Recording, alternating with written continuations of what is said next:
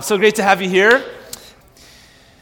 Yeah, just excited about this morning and the next few minutes together, and so great to see all of you. As you may notice, a lot of our students are away. There is a Power to Change a retreat this weekend, and many of them are away traveling, and I know last week was great. Heather and I were away last week, but heard great things just around. Wanted to make sure just to bring some of the college students into the flow of what's happening here and sharing some of the things that God is doing, because it's much more vast than even sometimes what we see on a Sunday morning, and so really thankful for them in just sharing last week, and excited about what God's stirring and doing, and what those kids, you know you're getting old when you start calling university students kids. You know what I'm talking about? 40's coming quick. It's good. Just really excited about what God's doing within that community, for sure. So here's the plan. We're kind of peering in our themes and teaching stuff from here all the way up to Easter, and the plan is this. We're going to talk about, over the next 3 months or so, up and through Epiphany, because this is the third Sunday of Epiphany, all the way into Lent. We're going to talk about a theology of money for the next few weeks, a theology of work. We're going to talk, leading into the Lenten season, a theology of sex, and then at the end, we're going to talk about a theology of the body, which I am particularly excited about as we talk about our bodies as Jesus followers, and we talk about some things that connect with our bodies in the sense of we are bodies, we just don't have bodies. The connection of resurrection, where the world and where Jesus is taking the world is not floating spirits somewhere out there. It's actually in a resurrected body. And so in the meantime, our bodies actually matter. We'll talk about trauma as part of that and how our brains are connected to the body and what the scriptures say about this. Does the Bible inform us in this and speak to this? So I'm really excited over the next bunch of weeks to kind of give us some broad ideas around what the Bible is leading us to. And these are things, honestly, that these questions are alive and active in our communities. Really excited to engage in them over the next little while. So let's start with money. Maybe that's why half the people stayed home this morning. We put that out on Instagram this week, and maybe that was a bad idea yesterday to say, hey, we're going to talk about money and generosity, and everybody's like, no. So many of you know my story. I was very much like that. What is it now? Almost 12 years ago or whatever, when we started this community, I was jaded as kind of a young, kind of newer pastor, kind of stepping into a lead role in church plant. I was very jaded around money. I had some experiences. I had seen some things in the church. If you grew up in the church, maybe you've seen these things too, where there were just a lot of questions around money and the church and how it all comes together, to the point where, if you were there in the early days, and some of you were there in the early days, we rarely talked about money at all, as of kind of like an avoidance in my own life. And the tide has turned for me, though, where even this week, I'm a little excited to talk about this, because I think we've been on our own journey as far as money and what it means for us as a community. But I also think when we dial into the life of what Jesus actually leads us in here, it's actually really, really beautiful. And so, most of you, like, we actually make it hard here. We don't talk a lot about money. We don't pass a basket around, right? Let's make it kind of clear this morning. I don't want your money, right? We don't want your money. Actually, turn to the person, and never do this, turn to the person next to you and just tell them that. Tell them Drew does not want your money. Okay, can we just say that for a second? All right. Many of you know that we almost, in a sense, for those of you that have been newer to the community, we almost make it harder, in a sense, to give, and that can be a good thing, because we really want it to be from an authentic place and space of generosity in our own hearts and lives. And this is something that I've really grown in recently, in just the joy and freedom of this. I no longer despise kind of coming around this. It actually excites me. The other thing is, you guys know the way we've kind of set the community up here, and we'll talk more about this next week. This week we're going to look at what Jesus says. Next week we'll look more at the nuts and bolts of like church life and our own families and households and how this works.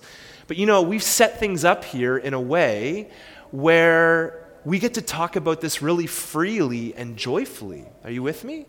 We've actually been good stewards, and now even in the co-vocational, kind of multi-vocational space of our own team and how we look at money as a church team and all that, it's actually really, really beautiful. So I'm excited. And it was interesting. I was talking to a pastor a couple of weeks ago, and he was kind of a little on edge and talking about his church community. One of the things he was talking about is he was talking about the idols that people kind of have in their lives, right? Like, he was talking about how work for many people is an idol, and he was kind of frustrated that people weren't coming to church and getting involved and whatnot. And those concerns and those frustrations are real at times for sure, but it was funny. I went to his website and realized that he was also in a campaign to raise a lot of money to kind of retrofit his church. And I thought, such an interesting dynamic, right? Like, oftentimes pastors and churches want your money, but they also pin work and what you do and what we do against each other. And so that's kind of the vision of what we want to do. We don't want to pin them against each other, but we want to talk about these things over the next 5 or 6 weeks, how money and work and how this works together. That you and I are actually created to work and do good in the world, and part of that involves money. And I feel like I'm at the Mandarin restaurant. It's great. It's so good. I don't know. It's great. I feel like I should be going to you hear that? It's soothing. It's nice. I don't know where it's coming from. Do you know where it's coming? Hey, bring it on. It's great.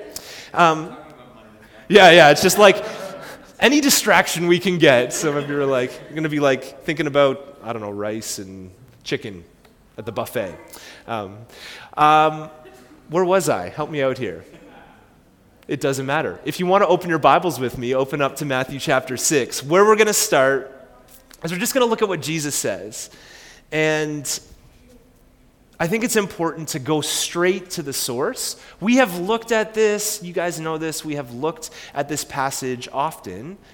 But we want to look at, the call of Jesus. And, it's an interesting time right now, obviously, in some of the fear around the financial situation we find ourselves in the developed world, especially of interest rates and the housing bubble and all sorts of things.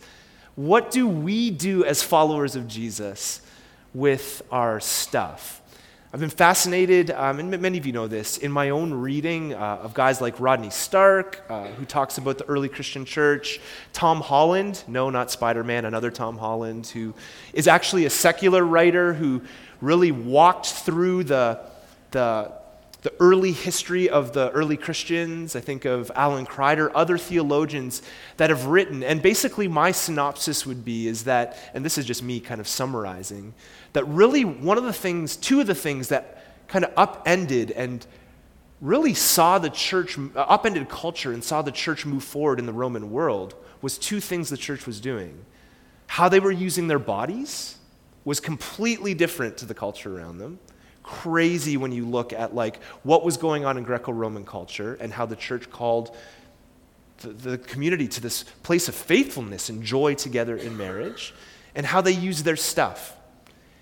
In a world that was very, just the disparity between rich and poor in the Roman world and all that would go on and how the lower classes were treated, the church came along and they took the teachings of Jesus very, very seriously.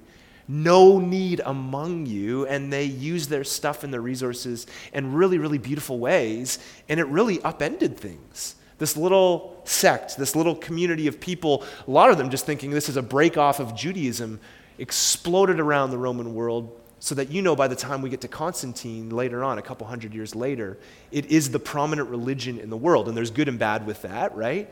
But this little group expanding around the world. And I think they honestly took Jesus' words here seriously. So let's read them. You with me? Matthew 6:19, this is what Jesus says.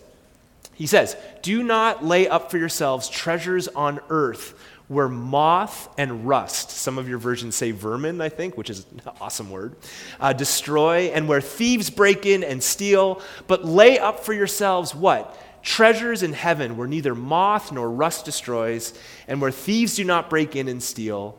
And then Jesus says this classic line, "For where your treasure is, there what? Your heart will be also." So this may be news to you. In the first century, there were no banks. There were no safety deposit boxes. Literally, a lot of times in the first century and in the ancient world, you would take your treasure, and what people would often do, you think of grandpa and grandma who would put like their money under the mattress, right? In the ancient world, you dig a hole oftentimes, you'd bury a hole in the ground, you'd find a cave, and that is where you put your stuff in the first century and ancient world. Literally showing space where your things, your investment could rot and destroy. And valuables were coins and articles of clothing in that day. An average man or woman would have one pair of clothes.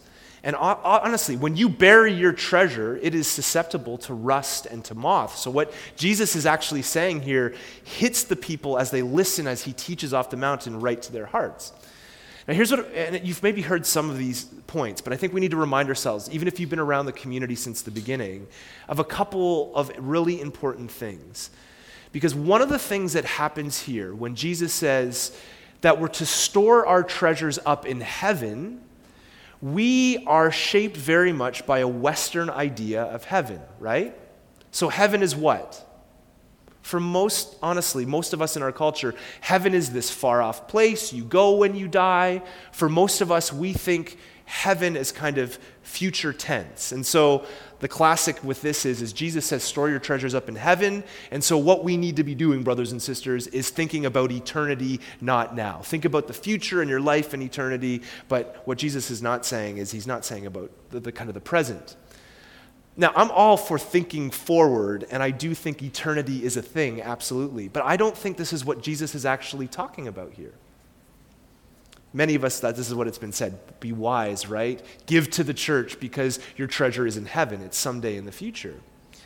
The problem is, and some of you know this, with the book of Matthew in particular, Matthew, and this is the beauty of the Gospels, Matthew was writing to a particular audience with his gospel. We have 4 Gospels, they're written, some of the stories are the same, there's variations of stories, different types of writing. Mark was a Roman, kind of writing to that kind of audience, and we could talk about this all day, but the important thing to know is with Matthew, he's writing to a religious, devout community of Jewish people, and they would not even use the word Yahweh or God. They would not write it out. Literally, if you can think in English, what they would do, these devout Jews, is they would write like G-D to avoid writing this holy name of God. And so Matthew, when he writes, would always interchange God with, what do you think he interchanged it with? Heaven.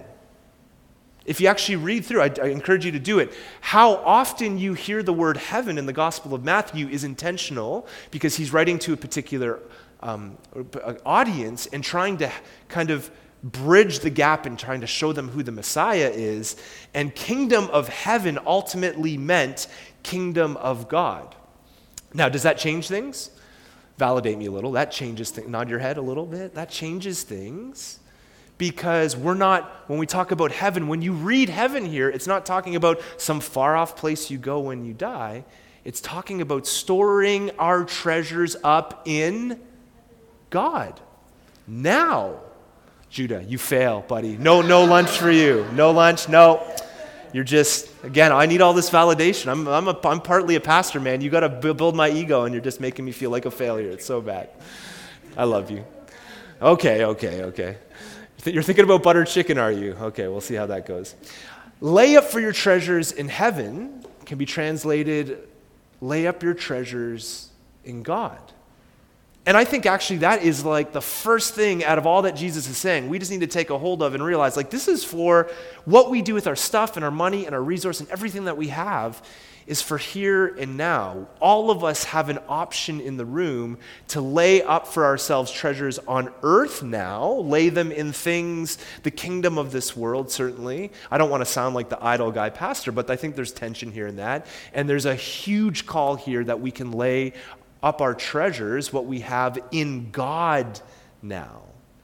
The kingdom, guys, this is why I love the church and am so bought into this.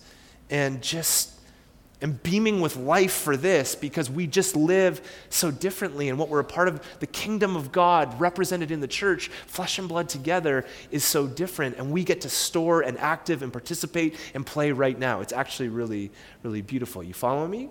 So if you're reading Matthew, just remember, sometimes when it's God, heaven, when it talks about heaven, we're not talking about necessarily something in the future. Now please hear me. Heaven is in the future as well. It's in the present, but it's also in the future. God's space and human space will come back together in a great union. And the reason why we're talking about money and kind of work together is because I actually think everything we do and are will bleed into that life, and we will work and we will live in a renewed world. And so heaven and earth are coming back together. But I also think this changes the way we think about how we use our stuff because it's talking about the now. You with me? Okay, so then Jesus keeps going. He says this, and this is really interesting language. Again, in English, there's like a bit of disparity here. He says, the eye is the lamp of the body. It goes on. So if your eye is healthy, your whole body will be full of light. But if your eye is bad, your whole body will be full of darkness. If then the light in you is darkness, how great is the darkness? Now, for some of us, we're like the eye, like if I have an healthy eye, like you're thinking eyesight, and obviously this is not what Jesus is saying. In Hebrew, the eye was a euphemism for how you stewarded and handled money. This was actually, the eye was kind of like the metaphor in that culture. If you had a good eye, right? You had a good eye. It meant that you stewarded and handled money well. And so if you were healthy, you were generous, if you weren't greedy or stingy, people would say you have a good eye. But if you were greedy and stingy, people would say you have an unhealthy or evil eye. And so Jesus is getting to the point here that the eye literally is the lamp of the body. If your eye is healthy, the whole body is full of light. And I think what Jesus is getting at here is just the depth. And I think we know this in this room, that how we handle our money and the type of life that we enter into with the things we have, it affects the entire body. It affects our entire lives. You with me? How we actually steward our stuff and our money actually gives a good vision and picture of how all of life goes. And I was thinking about this week. As I get older, there's some people I really look up to, followers of Jesus who are older, who honestly I would love to be like as I grow older and I follow Jesus more and longer. And I got thinking about a couple people this week and just how those are the people that are generous and use their stuff for good. And it's amazing that, as Jesus talks about a healthy eye, I look at these people. These people have a healthy eye, and it affects the entire life. That actually the stewardship of stuff actually flows out of their life, and all of life then begins to show what it means to steward under the rule and reign of God. And this is the type of people we want to be. And I would actually say it's very much true for church communities. When a church community has a healthy eye and how it stewards and works with its resources, I think all of the church life begins to benefit from that. You following me? Jesus' call for his followers is to live and kind of lean into having a healthy eye, that it affects all of life. And I love the conversation right now because I'm around some educators, play hockey with quite a few educators, and the talk right now is, and there's educators in the room as well, obviously, just how we have been devoid a little of teaching about some of these things in school, like money management and stuff, and to hear kind of the secular world talk about the need for, and some of you are in this world as well, just investing and how to actually think appropriately about our stuff. My mind goes back to Jesus. If you're healthy in this area, the whole body is full of light. If we're healthy in this area, our whole lives begin to kind of flow in the way of God, and there's benefits from it. So, heaven means God, storing up treasures in heaven or in God right now. The eye is the way we handle money. When that is healthy, our entire lives benefit. Then Jesus says this, no one can serve two masters. For either he will hate the one and love the other, or he will be devoted to the one and despise the other. And then Jesus' classic saying, you cannot serve God and money. The word here for serve is actually the interchangeable word in the New Testament that we use for worship. Jesus is talking about worship here. You either worship God or you worship money. And he knew in that particular time, and just think about our moment now, how prevalent the worship of money actually was. How prevalent the worship of status and accumulating and letting that become a status thing in that culture. I mean, we see this today in our moment. You know, it's fascinating here. Not only should the word heaven be interchanged for God, but in English, it says you can't serve God and money, which is a good translation. But if you actually read it in the Greek translation, it says you can't serve God and mammon. The literal word in the text is mammon.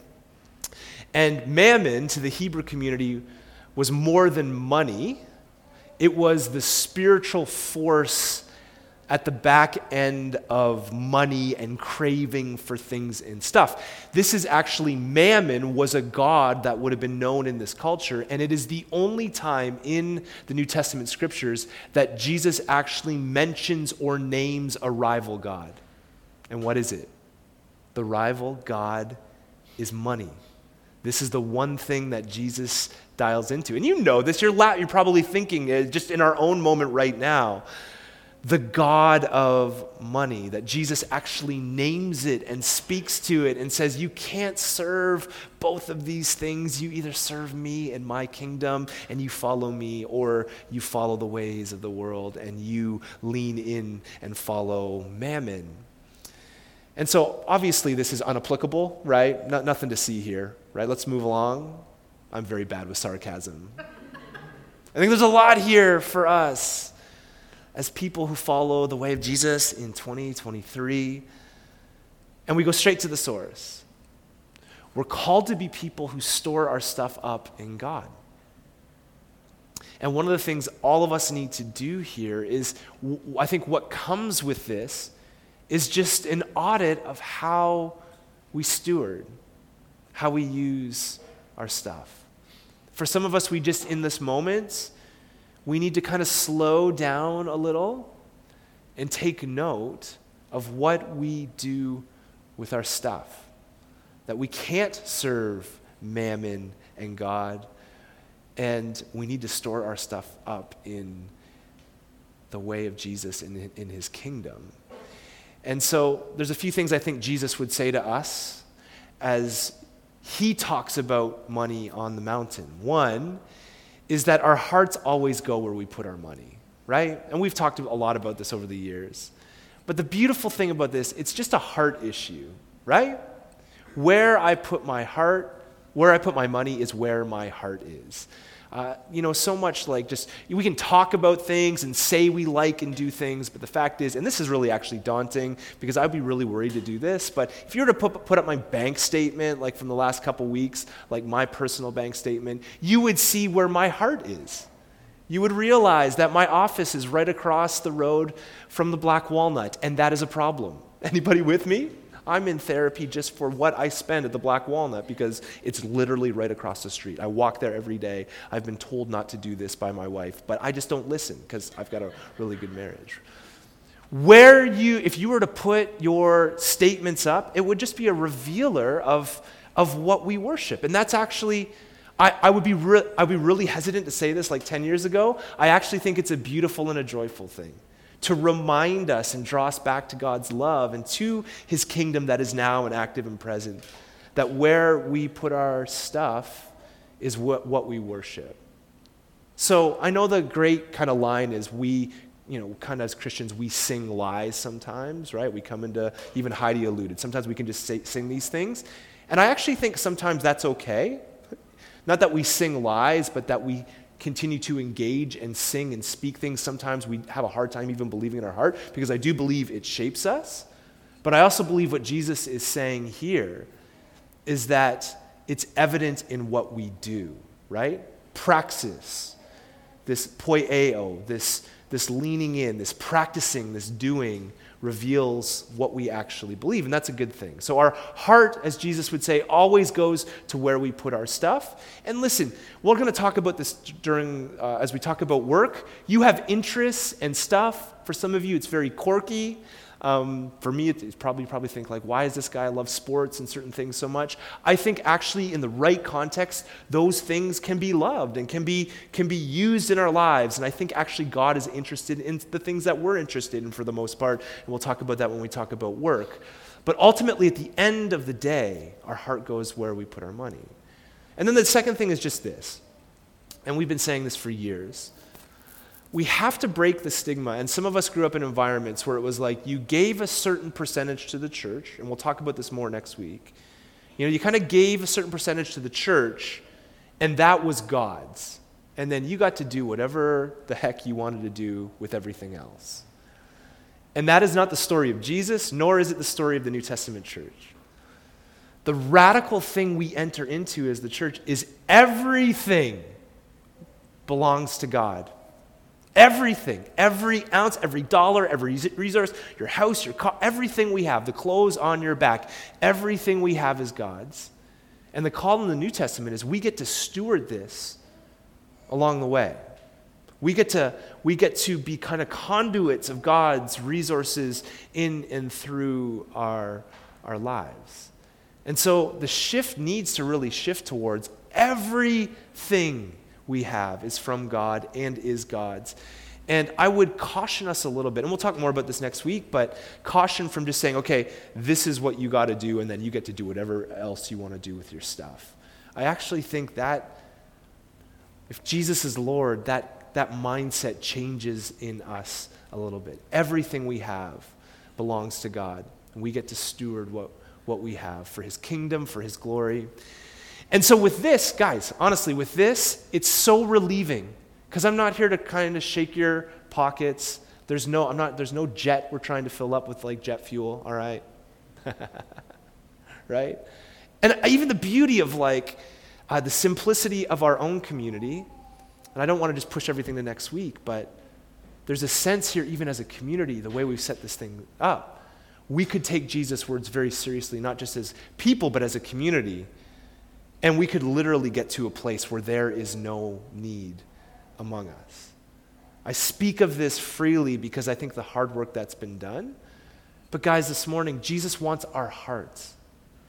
If you can hear anything, and I know we're all at different places and spaces, because if anybody is going to empathize right now with the moment we're in, and honestly, even like practical things, like with some, you're in your 20s, trying to own a house, early 30s, all of that. It is a very hard moment, absolutely, and we want to wrestle through these things as a community. But wherever you're at, you're in your 40s, kind of looking to the next stage. Heather and I, we think about the next stage of our lives and growing kids, and it's different than when you're in college, university, or your late 20s. It's just a different season, and that's beautiful. That's the beautiful thing about the church and community together. But if anything, that could speak to all of us that kind of sit in the room. God just wants our lives. He wants our hearts. He wants everything. And so instead of trying to shake pockets or trying to get you to do things, we just want to be reminded today, everything belongs to him. Let's open our lives up to what he wants to do in and through us. And I think part of that this morning is just taking a minute, kind of in the quietness of this morning, just to take an audit for a second of our own lives. And so I think this is a healthy thing that we can do, is just take a minute. Why don't you close your eyes with me? And we've already come to the tables this morning, but just take a moment, just close your eyes for a minute. And as we kind of end this morning,